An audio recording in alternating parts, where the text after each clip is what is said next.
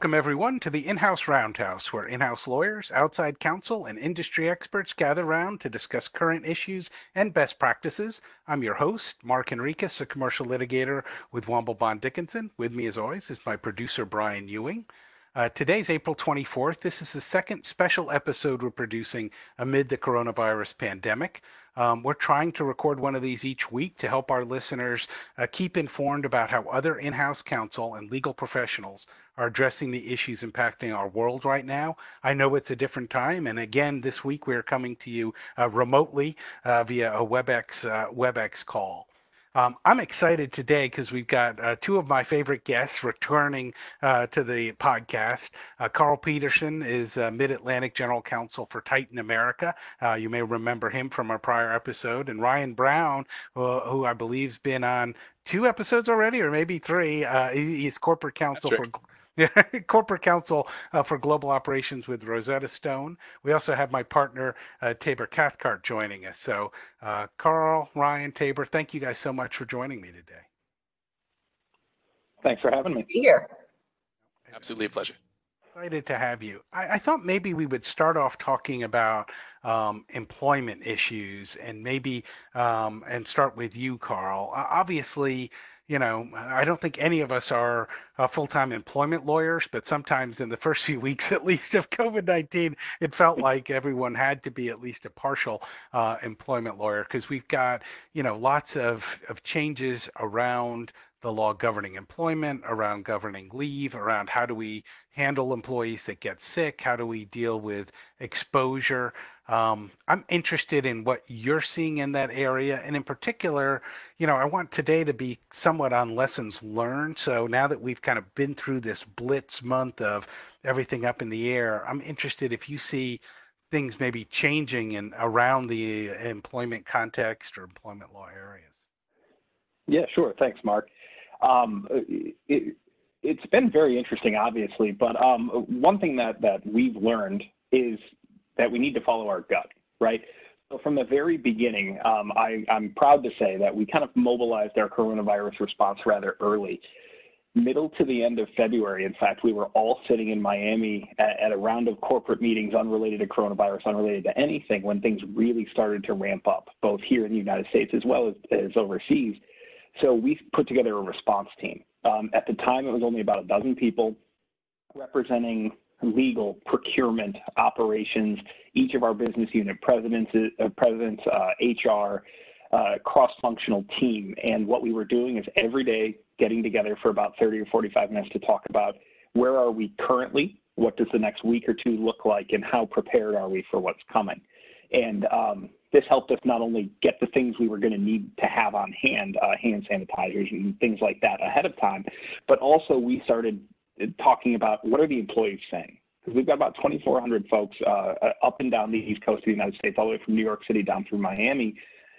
And we were touching base with these folks on a daily basis at operational levels, through HR, through management, just to see, okay, what are your concerns? What's happening in your own life related to coronavirus? How do you see this impacting you? So we were hearing those concerns from the very, very beginning. So paid leave, obviously, paid sick leave is something that's come out of this in a very big way. That's something we started to think about end of February, early March, before the CARES Act, before the FFCRA were passed. And it was interesting because we were expecting some legislation to come through at the federal level. And when it came, it only applied to employers 500 employees or fewer for the FFCRA. CARES was slightly different. So we fell outside of that because, as I said, 2,500 employees, but so we weren't legally obligated to do anything under FFCRA. However, you know, our guiding principle is always doing right by our people. So we look to that for some guidance with respect to, okay, what is being mandated versus what are we doing? What do we want to be doing to help our people? So I'm proud to say that we had developed, I wouldn't even go so far as to call it a policy, as much as a protocol for these completely uncertain times. Nobody knows what's coming. Everybody trying to figure out where the lines are on all of this. We developed a bit of a protocol that we were, generous is probably not the right word, but I'd like to think we went much further than we needed to. And I think much further than a lot of employers did in being sure that if our folks were exposed and had to go on quarantine, if they were sick, whether with COVID-19 or otherwise, that they were being taken care of, that they felt that they were working for an employer who truly did have their best interests at heart.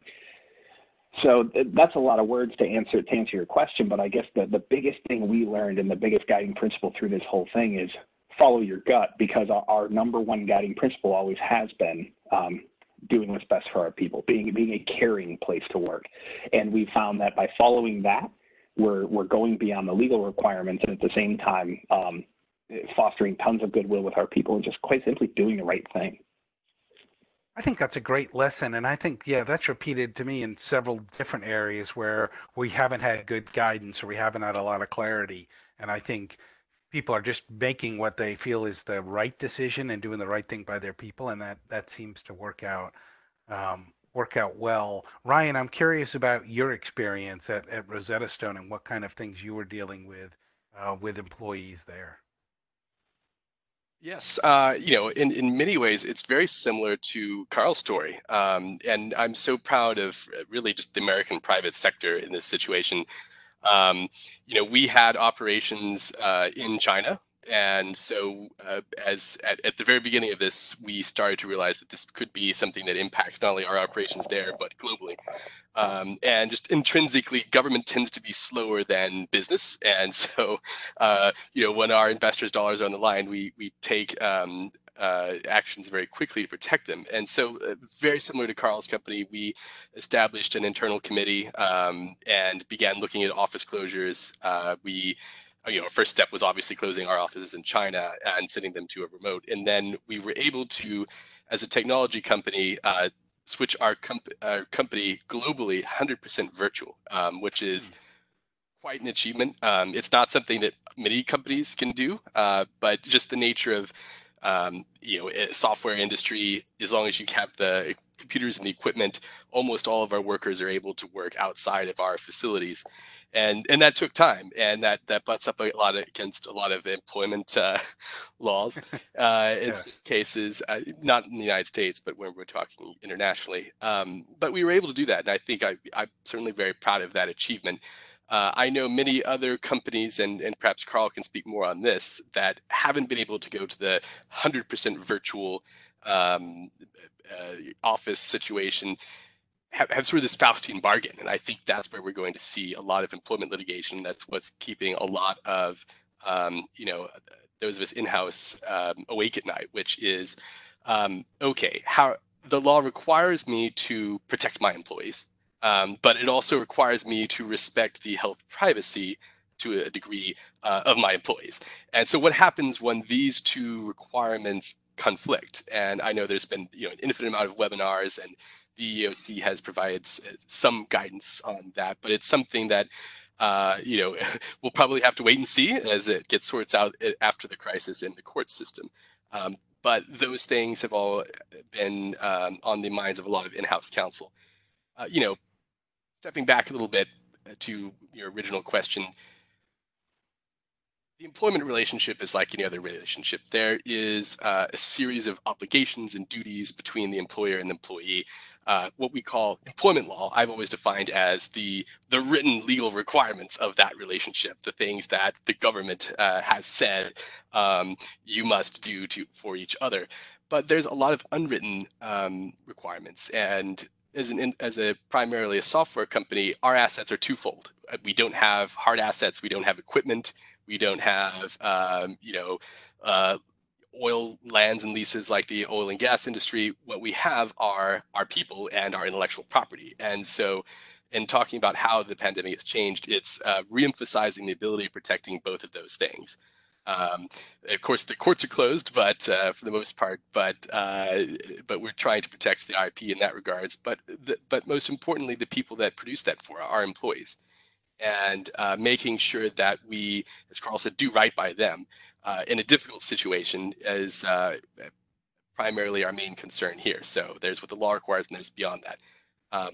Separately, just speaking as an American company that does a lot of business abroad, it's been interesting in a lot of ACC events. We talk about the ability for the American senior management to make a employment decision. We're going to do this for our employees X. We're going to do something great. We're going to our companies roll on to unlimited quote unquote vacation and some other initiatives.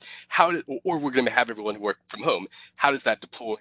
How does that materialize outside of the United States, where all my employees are employee contracts, and even fairly little L liberal countries like the United Kingdom require in some circumstances that we investigate and make sure that their work site at home is ready to go. And so in Europe, there's this concept of, are we using your home office or are you just working remotely? And there's a legal distinction there that doesn't exist in the United States.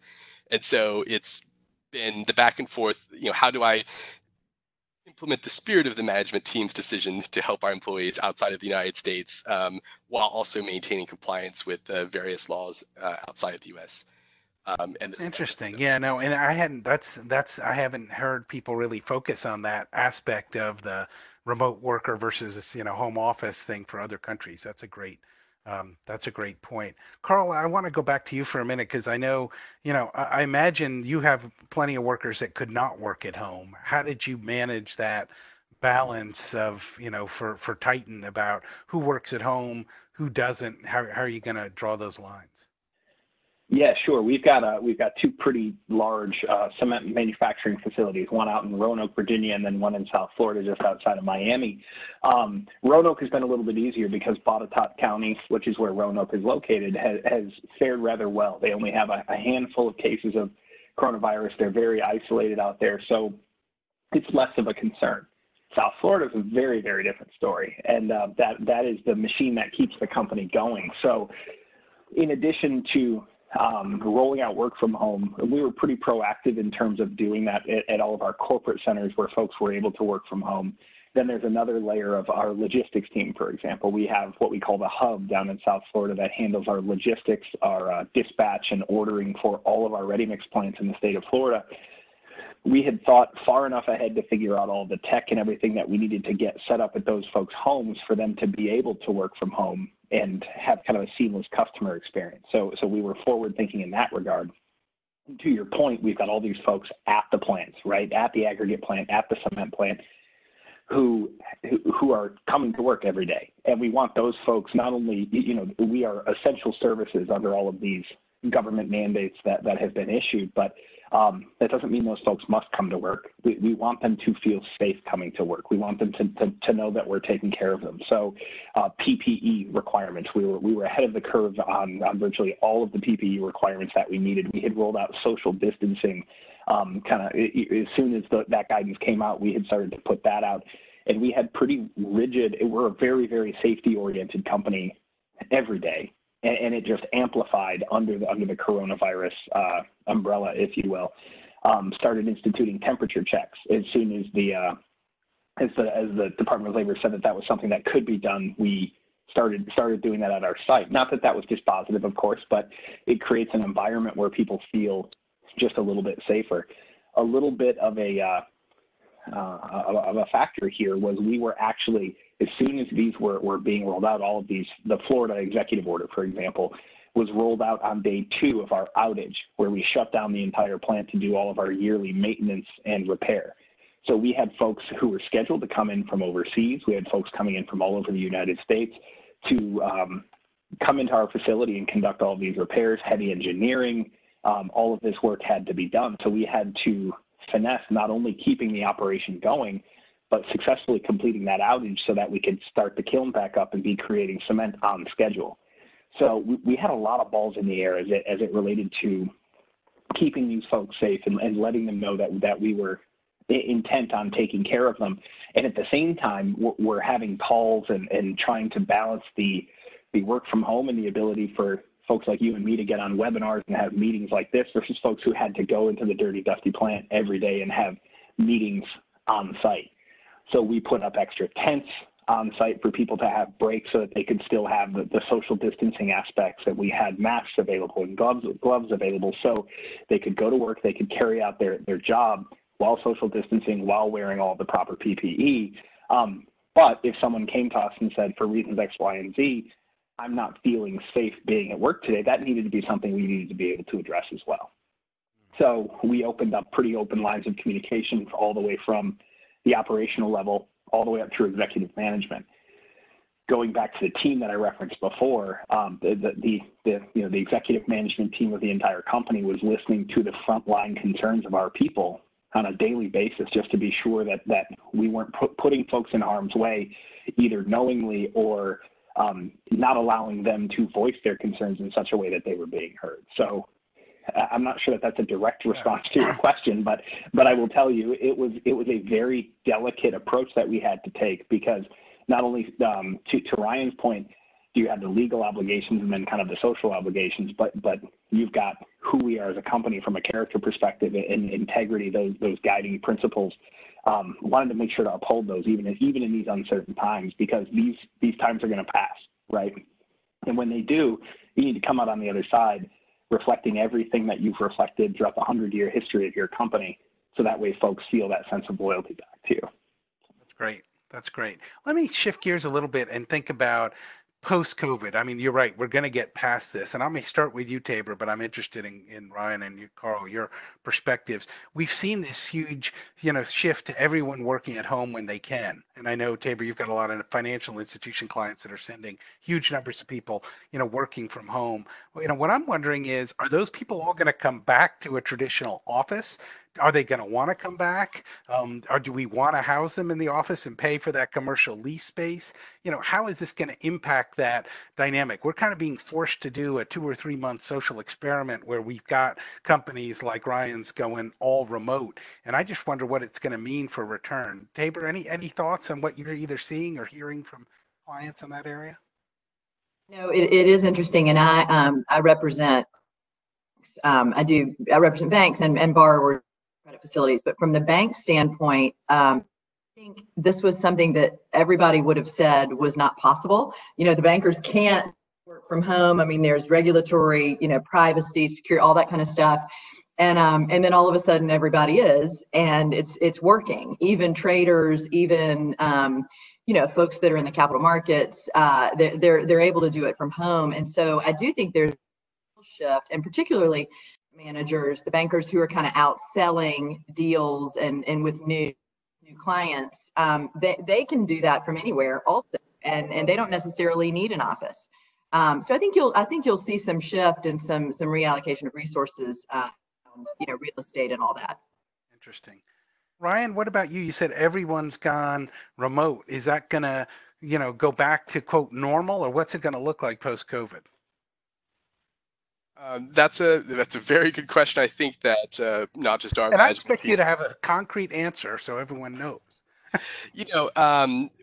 Our company we're a mid-sized firm that's publicly traded that operates around the world on a very small, but we're not a huge company, and we have maybe 1,200, 1,300 employees, many of which are part-time.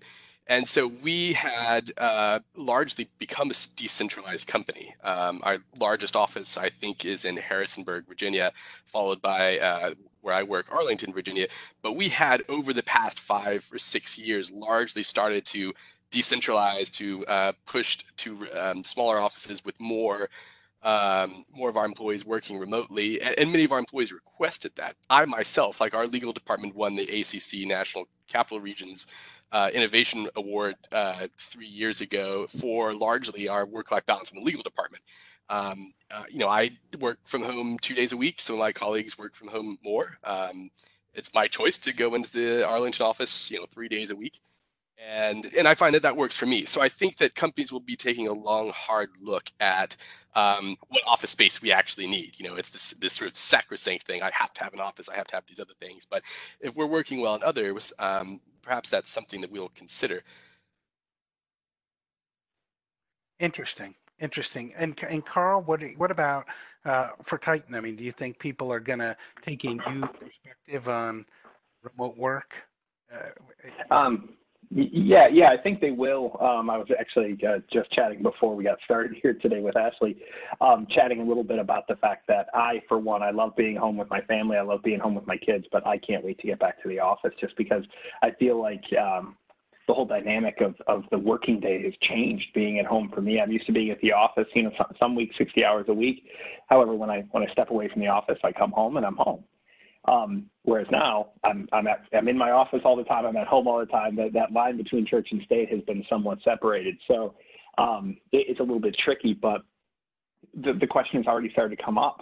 What's it going to look like for us when we go back? And our industry is a little bit unique in that, like I said before, we've got folks who have to be at the plant so that way we can make the product that we're pushing out, that we're selling every day.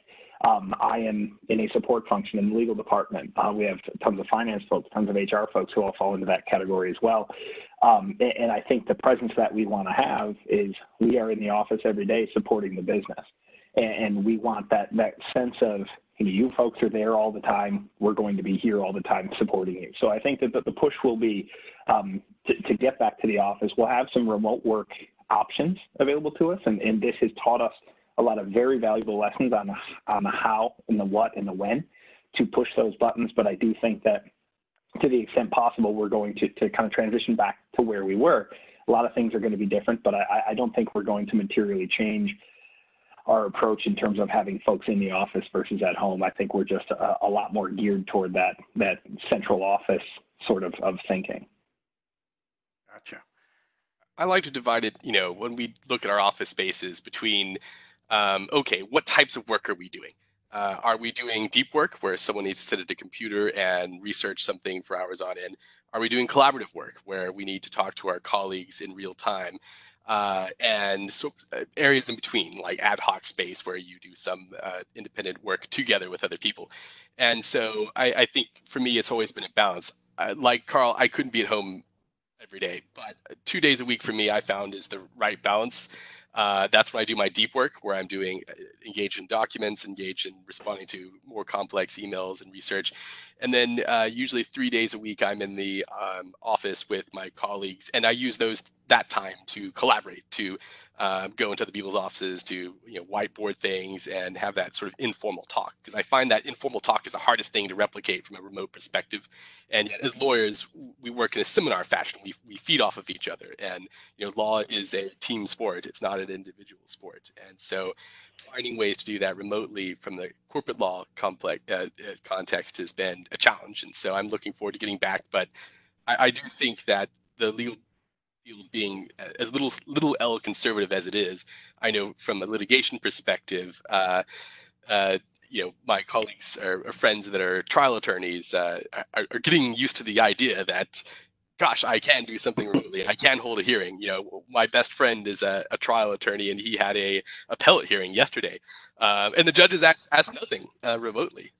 They just kind of let him go. And so it's interesting to see our profession writ large adjust to this reality, and hopefully some of the things that really have the need to catch up with the 21st century will get there as a result of it. Sometimes it takes a crisis. Well, and one thing that I find very interesting is, so I currently sitting in Virginia Beach. I work in Norfolk. So I support business all over, as I said before, up and down the East Coast from New York to Miami. So oftentimes the folks I'm working with aren't even in the office where I'm sitting. So I actually think within my organization, legal is a little bit of an anomaly because we're bouncing around and we're supporting people all over the place versus like our finance team all sits together and they support the folks who are literally sitting in that building with them, in most cases anyway. So I probably travel on average about 2 days a week, give or take, but it just depends. I'm in Florida all the time, every couple of weeks or so. So I guess I'm somewhat used to picking up my computer and going, and I can work in a hotel if I need to. I can work in a coffee shop, and I do with some regularity. So for me, the biggest difference here has been when I'm not in the office, I'm sitting at home versus sitting in far-flung places all up and down the Eastern Seaboard. But as I said, within our organization, you have an awful lot of that collaborative work and the requirement for those folks to be sitting near to one another. So there may be some things that we can take away from this and implement, but if nothing else, as you said, this has been a grand social experiment, I think, for kind of everybody in the country, everybody in the world for that matter, to at least do a bit of an acid test and see kind of what does my business look like if X, Y, or Z is taken away from me. It's been very interesting. I agree. I agree. Let me shift gears for a minute because I do want to talk force majeure. It does seem like there's been a lot of articles and webinars. What's interesting to me is no one was talking about force majeure, before this pandemic. And now I'm getting asked questions on a daily basis about what is force majeure? Can I use it to get out of this contract? We can't deliver because we're shut down. We can't perform, because of this restriction. What does that mean? How do I get out of the contract, or how do I avoid damages for delay?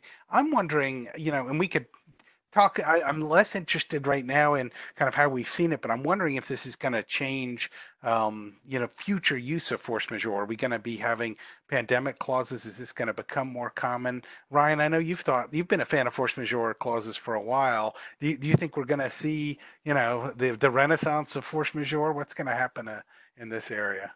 I do. I do. I'm a bit of a legal drafting nerd when I'm not doing my twin hats are, global labor and employment, but also transactions. And so, there has been a movement in legal contract drafting for quite some time. And especially for those of us who are not billing by the hour in the corporate context, it's particularly popular for us to just simplify what the contract says. Making sure it's clear, removing archaic language that sometimes our clients want because it's the legal sort of magic words that they think gives it some special legal power, and therefore they're getting their money by paying their lawyer.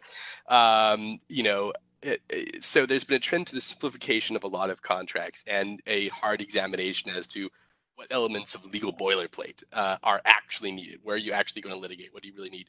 Versus having a 100-page agreement that takes time, and time is literally money in our company's context, to negotiate each of these elements where there might be lawyers on multiple sides fighting. I've been a proponent of that movement, but I have been very protective of the force majeure clause, just because I find it's an interesting, neat thing where they try to put the boilerplate in it.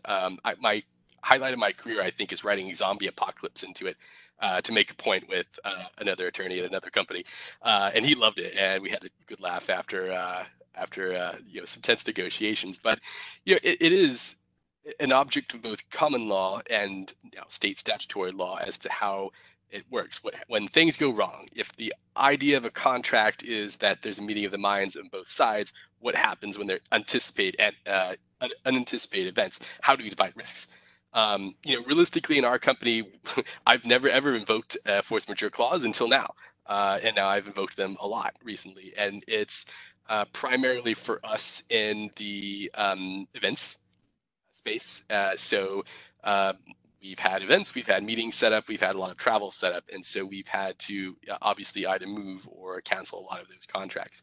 And the ones that had force majeure were the ones that we were able to save. So at least I think. But always consult your local rules, because Texas will read it verbatim, and this is why lawyers write every possible thing that could ever go wrong in that paragraph, because there's always a jurisdiction like Texas that says, well, you didn't say zombie apocalypse, so we're not going to cover you for that. That's good. Carl, the thoughts on force majeure? It's interesting. On the supply side, luckily, we operate in an industry where we're producing cement, ready-mix concrete, aggregate, et cetera, but availability and uptime is always a bit of a concern of ours. So we always bake certain provisions in to cover us, not necessarily under force majeure, but sale of materials as available, because if our plant goes down, we can't produce cement, we have to go on allocations, and we have real problems. So most of our supply side contracts, we haven't even had to look to force majeure because we've had this out for availability and certain things beyond our control. On the buy side, it's been rather interesting because, you start to think about some of the impacts of declaring a force majeure. I guess there's a couple of things to consider. Force majeure often excludes payment obligations, right? So the first question I was asked was, well, can we, our office is closed, can we stop making rent payments because force majeure? And I was like, well, that's not quite how it works. For rent, it's usually excluded, and you go into the rental contracts, and quite often it'll say, with the exception of payment obligations here under. But then there are additional things that I think are triggered when you declare a force majeure, right? So if there's, you have to declare a rational basis, especially on a payment. If you're going to somehow say, this is a force majeure, therefore I shouldn't have to make a payment under this contract, I think you actually have to draw and show something that says it is impossible or highly impractical for me to be able to make this payment. So then does that give your contracting partner rights under further financial assurances? If for some reason you're making this claim because cash flows are super tight, does this now give them the right to go out and seek letters of credit or additional guarantees or things like that? So it's not just as simple as saying, man, I really wish we didn't have to pay that contract this month. But to Ryan's point, in the context of the actual force majeure clause and the use of the word pandemic, I had actually started to see it over the course of the last couple of years where people had baked in pandemic. A lot of folks hadn't, but something happened in the Supreme Court of Pennsylvania, I want to say it was last week or perhaps the week before, where they came out and called the COVID-19 pandemic a natural disaster and a catastrophe of massive proportions. And the concern there is that they've now level set. They have opened the door, not that, you know, that's going to be dispositive of any court in the land, but they've opened the door to, maybe if you don't have pandemic specifically outlined in force majeure, it's going to be covered because it is now termed a national disaster, a natural disaster. So, you know, I fancy myself a bit of a drafting nerd myself, Ryan, but, you know, words matter in the contracts. And I tend to have folks who on my side, if they're asking legal for a contract, they don't want all of the boilerplate and the legalities and all of that, because I've got some folks in my business who are infamous for coming to me and being like, well, I want to rent this for the next 10 years, and I'd like the agreement to be a page and a half long. So, you know, you find yourself kind of cutting all of those things that are unnecessary. But in my own mind, it has kind of bubbled the force majeure back from being just a back burner kind of boilerplate, just in case, highly unlikely scenario to something that you absolutely have to consider. And I have a bit of a reputation within my organization for, before we sign a contract, while we're drafting the contract, I'll come up with all sorts of outside of the box, well, what happens if X? What happens if Y, for my business people to consider? And they often think it's just me having a highly active imagination. But if there is a silver lining to be found here, it's that you never know what you have to plan for, right? Like it could be absolutely anything. So to your point, Ryan, about the zombie apocalypse, sure, let's throw it all in. Let's put the kitchen sink in. Let's make sure we're covered here. But it's a critical provision, and I think this just sheds more light on that. Yeah, I think Carl hits on the experience that almost all of us have of, like, we need you to do a legal thing, but don't over legal it, right? And, you know, right. My response to that is always, you know, if there was no risk in business and if everything always went as according to the deal that you've negotiated, none of us would have a job. Like, you know, there wouldn't be lawyers, there wouldn't be trial lawyers, you know, we need a contract if that was the case. So, you know, it's like you pay me to worry about the things that go wrong and negotiate a way out of that. And the catch-all clause of last resort is the force majeure clause. And if you look at it, even just reading it, just from a linguistics perspective, it almost looks like, in so many of them, like a history of the world writ large, right?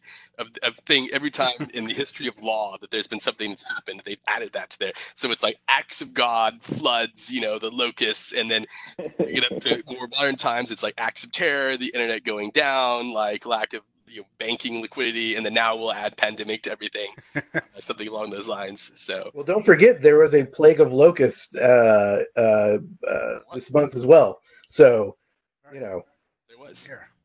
Hey, Tabor. Yeah, I guess in the lending context, the material adverse change or MAE clause is often kind of the parallel to force majeure in contracts. I'm wondering if you've got folks thinking about how those clauses pay in terms of COVID-19 as a material adverse change or events of default, or what kind of things you may see in some of those documents going forward.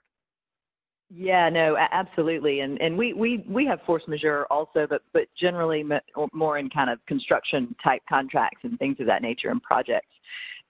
For MAEs, you know, this was probably the first conversation we started having and are continuing to have. I think the sense now, and the way it works normally in a credit agreement, a material adverse effect is something that, you know, materially adversely affects the business or the operations, et cetera, of a company, of the borrower. And clearly, you know, from the outset, everyone knew that COVID would do that, but it's a really high standard in a credit agreement to call an MAE, because basically it means that whatever that event is keeping the borrower from being able to perform, you know, on their obligations, keeping them from being able to run their business. Under normal circumstances, they're very rarely employed. I mean, they show up, sometimes you'll have a specific MAE default.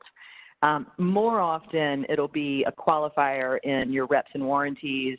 There may be kind of certainly there'd be a notice requirement if you thought there was going to be an MAE. It just depends on how it's drafted. Calling an actual MAE default is just, really extreme, and lenders really want to stay away from that, and historically have stayed away from that. It's just very hard. It's not black and white, and it would be difficult to prove. In this case, however, this is the first time in my career, including going through 08 and 9 and 10 and the financial crisis and all the carnage from that, this is the first time that I can remember a real substantive discussion around MAE and, what it looks like, how it could be employed, who's going to call it, when do you call it. We had at the outset of this a lot of really big borrowers with big credit facilities drawing down on their revolvers, to the tune of hundreds of millions of dollars a piece, because they were worried about their own cash crunches, and they were allowed to do that. I mean, they were meeting the qualifications under the agreement, and that was fine. And banks had to fund, obviously, and wanted to, but it put a real constraint on the capital in the banking system, which I think has begun to kind of work itself out now. Now there's different issues, but fortunately the banks were very healthy going into this, so the money was there. But it does begin to raise the question at some point, kind of to as you guys were talking about legal drafting and these things that never really come up that now are coming up. You're starting to look at, well, what does an MAE really look like, and are we there or are we going there, and will that become a barrier, a potential barrier for borrowers to borrow under their facilities, otherwise. So it's a moving target. It's a developing conversation for sure, but one that I think over the next couple of months and couple of quarters will probably gather some more steam.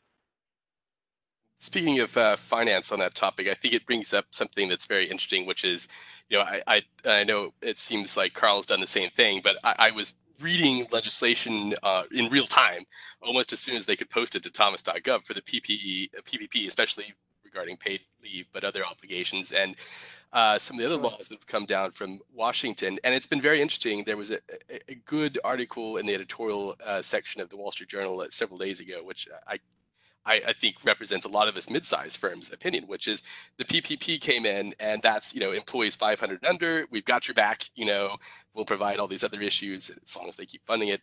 And then the Federal Reserve set up its facilities, and but they've largely, including this Main Street program, they've largely just targeted high-end strategic, companies like the major banks and whatnot, even though it was meant for mid-sized firms as well. So everyone that's in between there, if you're not like a top 100 company, that particularly if you're involved in finance and have some strategic role to play in the economy, and you're not as small as 500 or under, then you've been kind of left out to dry. And I know there's some legislation working through there, but it also brings up the point of making sure you have a healthy government relations program, because you don't want to be left out of these operations here, and a good chunk of the American business has been so far. There's a bit in between those two areas. Yeah, no, I think you raise a really good point, and I mean, obviously, and I'll give the government credit, sure, that they're working very hard to get some money out the door, and I give the banks a lot of credit that they're working really hard to get it to the right places. The programs, in giving the benefit of the doubt, we'll say it's because of a time crunch and, just lack of ability to really work through the details. But the programs that were rolled out, I mean, the PPP, the first round of the PPP program was just a disaster, and kind of put a train wreck on the banks to try to figure out how to manage it. And the PPP round 2 is, I think, only marginally better. But with good intent, it's just because the urgency and the timing, it has been so insane in this period of time. The Main Street program is no different. I think actually that's meant to, and there is in the CARES Act, they talk about another mid-market program that is different from the Main Street program. And I think a lot of people think the Main Street is supposed to be that mid-market program. I think it's the mid-market program that you're probably referring to, or that band, of companies that hasn't been addressed yet. And I don't know why that is, and I think it's coming. The Main Street program is meant to also target and help those mid-market, kind of mid-level companies. The problem with the Main Street program is they've put these leverage requirements and these, certain lender requirements and borrower requirements in it that really cause issues for a lot of potential borrowers that may not fit right into this tight box that I'm not sure they intentionally created. But that's kind of the way it is. So we actually have been in working kind of hand in hand with some of the trade organizations on comments back to the Fed. Those of us that are in the market, in the industry, and know how these loans, have to work and how the borrowers work to try to get them to retool some of those parameters so that it is actually accessible for more companies and the companies that actually need it and would benefit from it. So more to come, hopefully soon. That's a great point. And, I say this not on behalf of my company in any official capacity, but simply speaking for many similarly situated companies where I say, I run my company well, we don't have debt, we weren't doing crazy things, the company was well managed, and here comes along the pandemic, and the finance credits that are out there are, okay, here's all these things you can't do, right? And no board and no C-level senior management wants to be constrained by things if you don't have to. So what happens is companies that are otherwise solvent, that are not in a critical situation, are going to hoard cash, and that's what we're seeing. Hoard cash, lay off employees, right?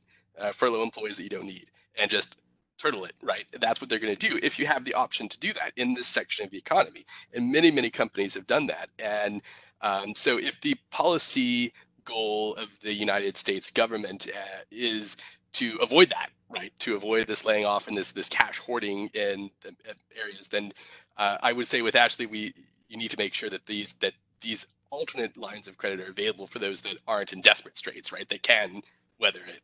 Otherwise, you're just going to see mass layoffs from areas unlike hospitality or industry that, you could employ them, but hey, let's save cash because we don't know what's going to happen down the road. That uncertainty. Yeah, well, that's exactly right. And, the PPP loans for the smaller businesses are meant to be forgiven. So they're really more like grants if they use them for exactly what they need to. And, that's how it's designed. But the Main Street programs, those are not forgivable loans. They're real loans that will tick at a real interest rate and have real sort of, substantive requirements in there. And so there's no reason why they shouldn't be more broadly accessible. To your point, if you've got companies that are very healthy and don't carry debt, the way the Main Street program is written right now, you almost have to have an existing credit relationship in some sort of facility in order to access an expanded, Main Street loan. And that just doesn't make a lot of sense. It may make sense in some areas, but it's certainly not in all. And so I think that's exactly, those are some of the types of things that hopefully the Fed will recognize that it needs to be fixed and do that quickly so that it does work for companies, because it's not a great result for anybody, for companies to hoard cash and lay off employees that, and including the company doesn't want to start there. But if you're given no other choice, when you're looking at, how do we survive through this? I mean, you're going to do what you have to do. And hopefully we'll have some better tools in our toolbox in the coming days. Sounds good. Well, I do. I think it's going to be very interesting to see if there is another wave of stimulus and what it looks like and what companies end up, being the recipients. I think that is definitely one of the things I'm watching. I don't think we have a real good insight into what's coming next. I wanted to, in terms of lessons learned or surprises, let me go back to you, Carl. I'm interested in your perspective as in-house counsel with a company that's doing the manufacturing and stuff. What do you think as a society caught us most off guard with this COVID pandemic? And do you think there'll be systemic changes to try to prevent the next kind of shock? Any thoughts on that? I know that's a deeper question. It is. I'd say from my own seat, PPE, like I said, we are a very safety-oriented company in what can be at times a very dangerous industry in terms of mining and blasting and some of the things that we have to do.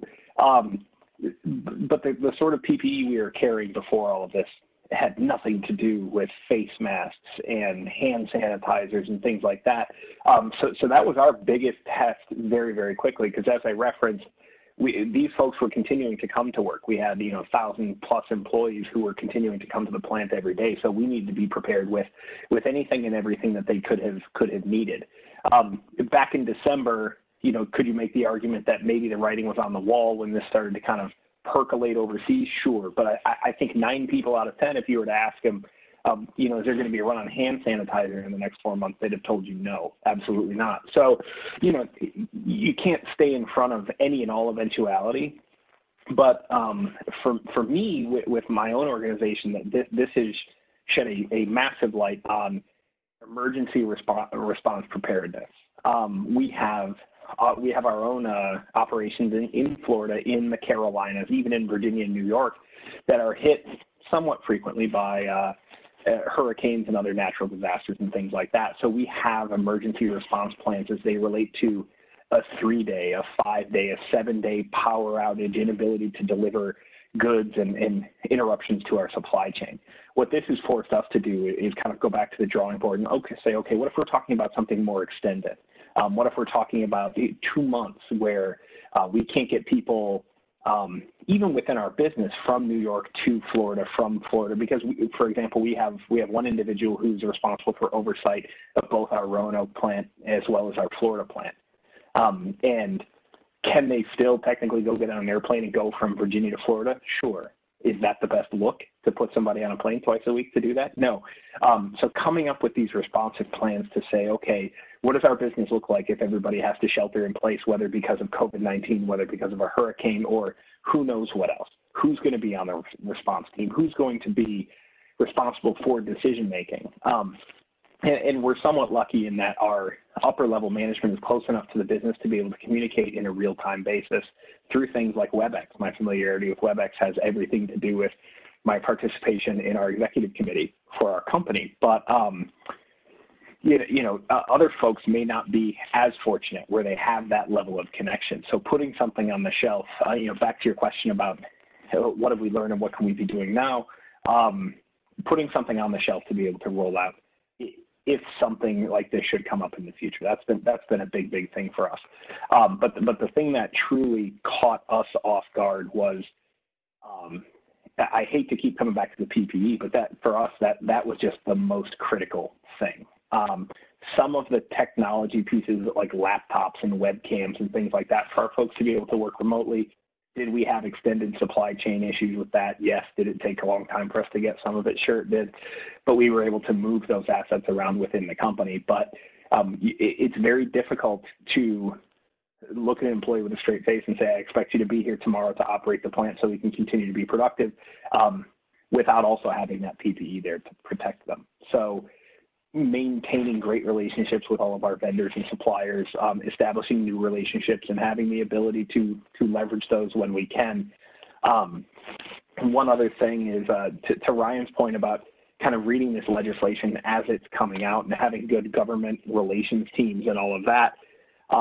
Governors issuing orders, stay-at-home orders, shelter-in-place orders, et cetera, that have to be interpreted and crafted in such a way that both protect your business, protect your people, but you've got clarity with respect to what they're saying, right? So we've got good inroads here in Virginia is a great example. When the governor issued his order, he pretty directly dealt with construction and exempting construction as an essential service. So that was very, very clear to us because of that relationship we have. In other jurisdictions, it wasn't quite so clear. So you find yourself operating in a gray area where you don't want to run afoul of what the legislative mandate is, or in this case, the gubernatorial mandate, but you want to continue to operate where you can, not just to protect the bottom line of the company, but to keep people gainfully employed, right?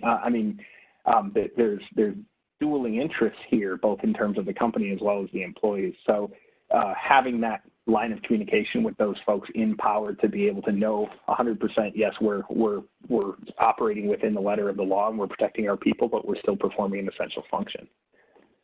That's great. That's great. What about you, Ryan? Where do you think we got caught most off guard? And, is that going to be different? I mean, got a different perspective, I imagine. PPE less the issue, but what do you see as the kind of the biggest surprise? Yeah, there's an old quote from Eisenhower that says, "Plans are useless, but planning is essential." Um, you know, our business, and I think most businesses of a certain size have done a lot of contingency planning already. We have all these books dusted off and the under lock and key that cover almost any eventuality, and we meet routinely to figure out what could go wrong. What happens when the whole suite's on a plane? Who's designated survivor? Like, what happens if there's a cyber attack? Let's game these issues out. And I'm not going to say that there wasn't a plan for a pandemic, but certainly that the way that this one has occurred I would be shocked if it was on anyone's planning, right? Yeah, and we have plans to shut down offices, but shut them down this quick. And it was almost overnight. We were looking at China. We're like, well, maybe this could be isolated. We'll just stop essential travel to various offices, and then almost overnight, this thing just rapidly, traveled the globe, and we shut down all the offices. So, it's one of those things where it emphasizes the need for the company to be agile and not rely, to go through the process of contingency planning for a lot of these things, but to understand that in any given crisis, the company is going to be facing something that is not going to be planned bullet point by bullet point in a binder. And so developing the sort of creative and thinking on your feet exercises and going through the muscle memories of exercising these contingency plans, I think is again a silver lining of this thing. It's something that we'll take going forward. I had another point, but at this point, I had another point. I just went blank on it. That's all right. And Ryan, go ahead, Carl. Just piggybacking off of that for a second, Ryan, it's interesting because one of the drum beats that I've been very guilty of hammering on for the last several weeks is when all this is behind us, the one thing I really want to get in front of is a detailed after-action review. We're pretty good at that as it relates to specific government projects and things that we're working on to see how we did.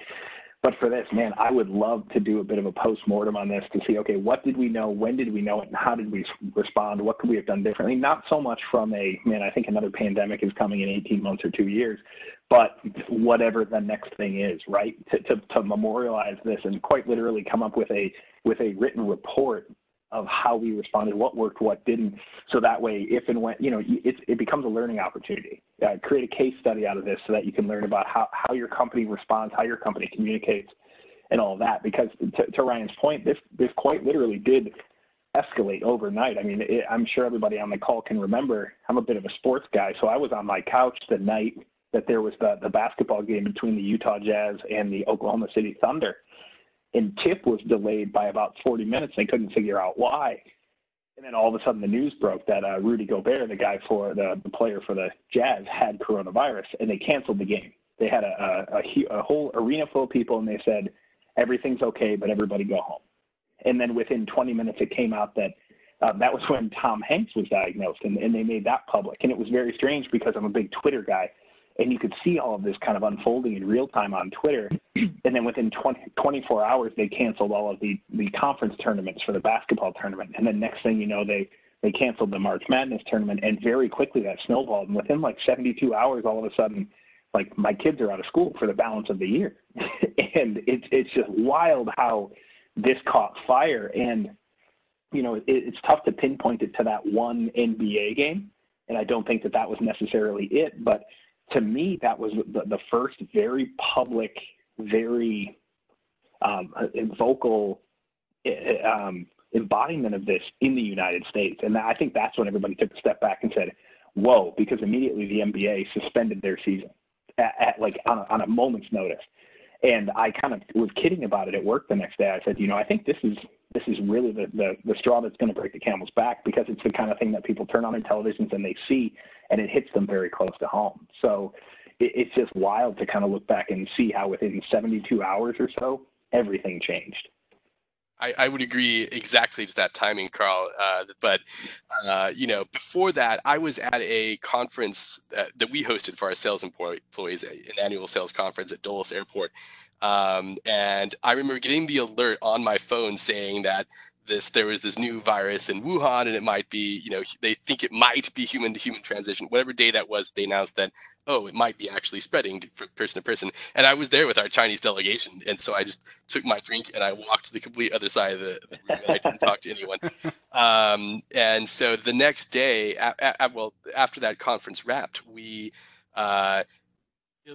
ended all non-critical travel to China. We ended all travel to China, to and from China, period. We ended all non-essential travel to East Asian countries that were in the immediate proximity of China for our little part. And then it hit Seattle almost the next week, almost a week or two after that, where we have a major office. And so we had to close that office pretty quickly.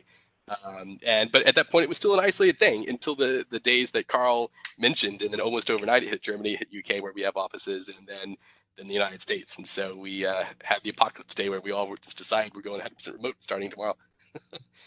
Yeah, who knew the canary in the mine was going to be Tom Hanks, right? I mean, that's really where everything kind of fell apart. He's the one guy in America. Right, he's America's dad. I think one thing that you guys said that is really interesting, that was kind of buried in both of what you guys were just saying, is looking back and looking at the timeline and figuring out exactly, I mean, aside from, the NBA and the NCAA and those dates, but for your organization, what day did you know what, and how rapidly did you employ certain things? Because I know just about everybody I talk to, including in our own firm, you'll say, gosh, do you remember that first day in the firm where, we started talking about coronavirus, or do you remember what happened next? And everybody has the same reaction. It happened on one day and then we were all home basically 4 days later, whatever. And things went so fast, but nobody off the top of your head can, it's really hard, other than those first initial big events that happened, to then recreate what happened over the next, call it 7 days.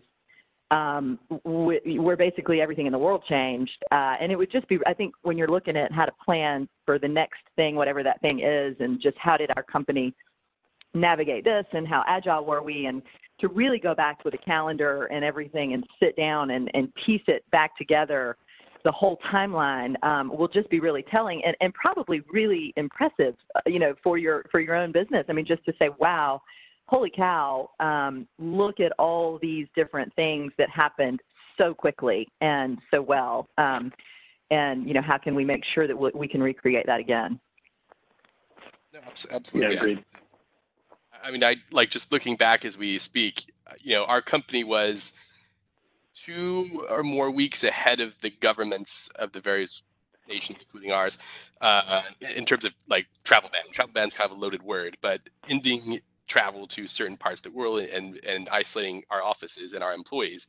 It was, just our little company, but I think it was at least one small part that we could do, and an example of how the private sector can react quickly in a crisis. Yeah, and we've already started to have conversations internally about, okay, what's it going to look like? Not that we're 2 weeks away or 3 weeks away or whatever, but what's going back to work going to look like, and what's going to be the trigger for us to get ready to go back to work? And the same sort of forward-looking thinking that got us out in front of the government mandates in terms of working from home and all of that is working itself through in reverse, because our company's been very clear that, okay, the government might say you can go back to work. We're still going to wait a couple, 3 weeks and kind of let this play out and see what happens. We will not be at the bleeding edge of sending folks back into the workplace. Absolutely. Yeah, no, I think that's a great comment, right? And you don't have to open when the government says open. For listeners, too, that are struggling with back to work, Womble's doing a series of webinars looking at the environmental issues around back to work in terms of office cleanliness, separation, employment-related issues about employees wearing masks, temperature taking, a lot of that stuff. So check out the website, Womble Bond Dickinson, because that's our next thing we're focusing on as a task force, is how to get back to work, how to do it safely, how to avoid liability exposure, because I do think a lot of folks are focused on that. Also, our state closure map, stateclosure.com, is now beginning to turn green as states open back up. So it's a 50-state map, and you can actually see what your restrictions are. If some of our listeners have a multi-state platform, it's an easy way to see exactly what the rules are in each of our 50 states. let's see. So with that reminder to listeners about some of our resources, maybe let's move with a final wrap-up question because I know we're about out of time. I am interested. One thing you've just talked about is doing that debrief, that lessons learned, and I realize that that's we're not at the end stage yet to do that. But I'm wondering if you have a tip or a lessons learned for the other in-house counsel that are doing the same thing. I know you guys have been super busy. It seems like all the in-house counsel I talk to, are as or more busy than they were before. We read about these people sitting around binge watching Netflix, but I don't think it's not in-house lawyers that are doing that. We got a lot on our plates. Any parting tips or remarks you want to give to the other in-house folks that are listening? I'll start with you, Carl. Yeah, sure. I mean, my biggest thing would be something I've touched on a couple of times throughout this, which is, remember your organization's guiding principles. Ours is loyalty to our people and honesty with our people and keeping our people safe. And I'm very proud of the organization. This isn't the company line. This is my honest opinion. I'm proud of how the organization has conducted itself in terms of being straightforward with employees, not engaging in some of that cash hoarding and layoffs and furloughs and kind of leaving those as a last resort. In fact, this hit us at an interesting time because, this is a merit increase and bonus season for us on an annual basis. So right in the middle of all this, the organization was faced with the question, okay, now what do we do? And with respect to about 95% of our workforce, they made the decision to move forward with the merit increases that had been decided upon from last year, as well as the payment of bonuses. And they understood that this is a critical step because this is a decision point for us where we need to show our people, we need to put our money where our mouth is, almost quite literally, because we tell them about loyalty, we tell them about how critical they are to operations and how much we value them. We can very much do so in a direct way. So they moved forward with that. And I was very proud of the way that they did that.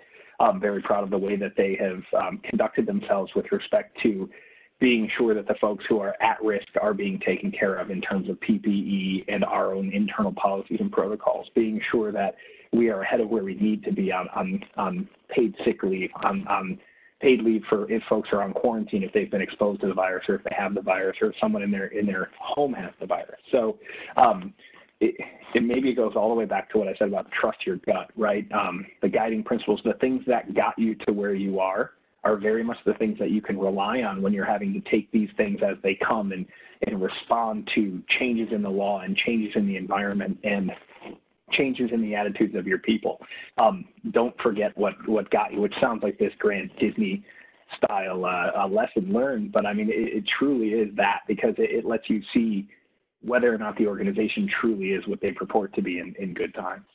Yeah, my biggest advice on anything that we haven't touched yet is take care of yourself. It's easy to lose track of the hours and the time when you're sitting here kind of in a home office. And as Carl mentioned at the beginning of the podcast, the uneasy blend between work and home. But also it's just in terms of a mental health issue, everyone has basically canceled their vacations. And so I will say our general counsel came to me and said, look, be sure y'all are taking your vacations. Take a couple of days off just to unplug. Because right now there are two types of in-house counsel. There are those that are laid off and furloughed, like many of my in-house colleagues in the hospitality industries, and those whose workload's doubled because the company's trying to turn on a dime and do a number of initiatives. And so for those in the former category, my condolences, just hang in there. And for those of us in the latter category, just make sure you take the PTO that you need and just find a way to take time. I took 2 days the other day, Friday and a Monday on Easter, and it was great because I found myself, it's a bit like the frog, the old metaphor, the frog being boiled slowly alive. You just don't know that you're getting burnt out until you're almost there, and then you're not doing justice to either yourself or your clients. And so I'd say just being mindful of that is my number one advice. We are offering, like a lot of companies in the digital space, a lot of our products for free in various things. But as anyone in the law, legal community would say, there's no such thing as free, right? There's some kind of license to be negotiated or something along those lines. And so as executives have pushed these projects and changed the business on a dime, everything touches legal. And so, we're all handling a lot, and just work closely with your colleagues and, your leadership to communicate, your status. Like, how are you feeling? Do you need time off? You know, and work with others. That's a great reminder. No, I think that's a really important reminder for our listeners. I appreciate it. Tabor, any final words? I would just echo both of those things, all of that. And, you know, it is, I mean, I think we're all balancing being at home, being busy, trying to, you know, keep some semblance of normalcy as life moves on. And we don't know how long, you know, we're going to be in this situation. But for me, I think it's really important that we try to, you know, you take things day by day, you take care of the task at hand. Don't try to look too far down the road if you can avoid it. And get overwhelmed, and let's just manage through real time sort of where we are. And like you guys said, you know, take your vacation if you can, take a couple of days off, try to remember when Saturday and Sunday actually come and treat them as such. And, you know, just let's do the best we can to navigate through this and come out stronger on the other side. And that's a great reminder that it is Friday afternoon, so the weekend is almost here for the folks on this call. So I appreciate it. Well, that'll bring us to the end of the show. Carl, Ryan, Tabor, thank you so much for joining us. I appreciate it. If folks want to follow or connect with you online, is there an easy way to do that in this virtual world? You guys on LinkedIn, Twitter? Yeah, I know one of you mentioned you're a regular Twitter follower, right? Is that any suggestions for folks that want to follow you? I'm on LinkedIn. I stay away from Twitter. Speaking of being overwhelmed, Twitter overwhelms me, but that's just me. But I'm definitely on LinkedIn. Yeah, Twitter's a bit of a black hole. You can find me on LinkedIn, of course. Ryan Brown, Director of Legal at Rosetta Stone. Yeah, this is Carl. Yeah, LinkedIn as well. I'm with Titan America LLC, General Counsel, Mid-Atlantic Business Unit. There's not too many Carls out there, so pretty easy to find. All right. Thank you, guys. I want to remind our listeners you can find previous episodes of the In-House Roundhouse and subscribe to this podcast at our website, womblebondickinson.com, or on iTunes, the Google Play Store, SoundCloud, or wherever you get your podcasts. If you have questions or comments about this episode or ideas for future episodes, you can find me also on LinkedIn or on Twitter, or send me an email directly. Thanks for listening, everyone. This has been the In-House Roundhouse. See you at the next station.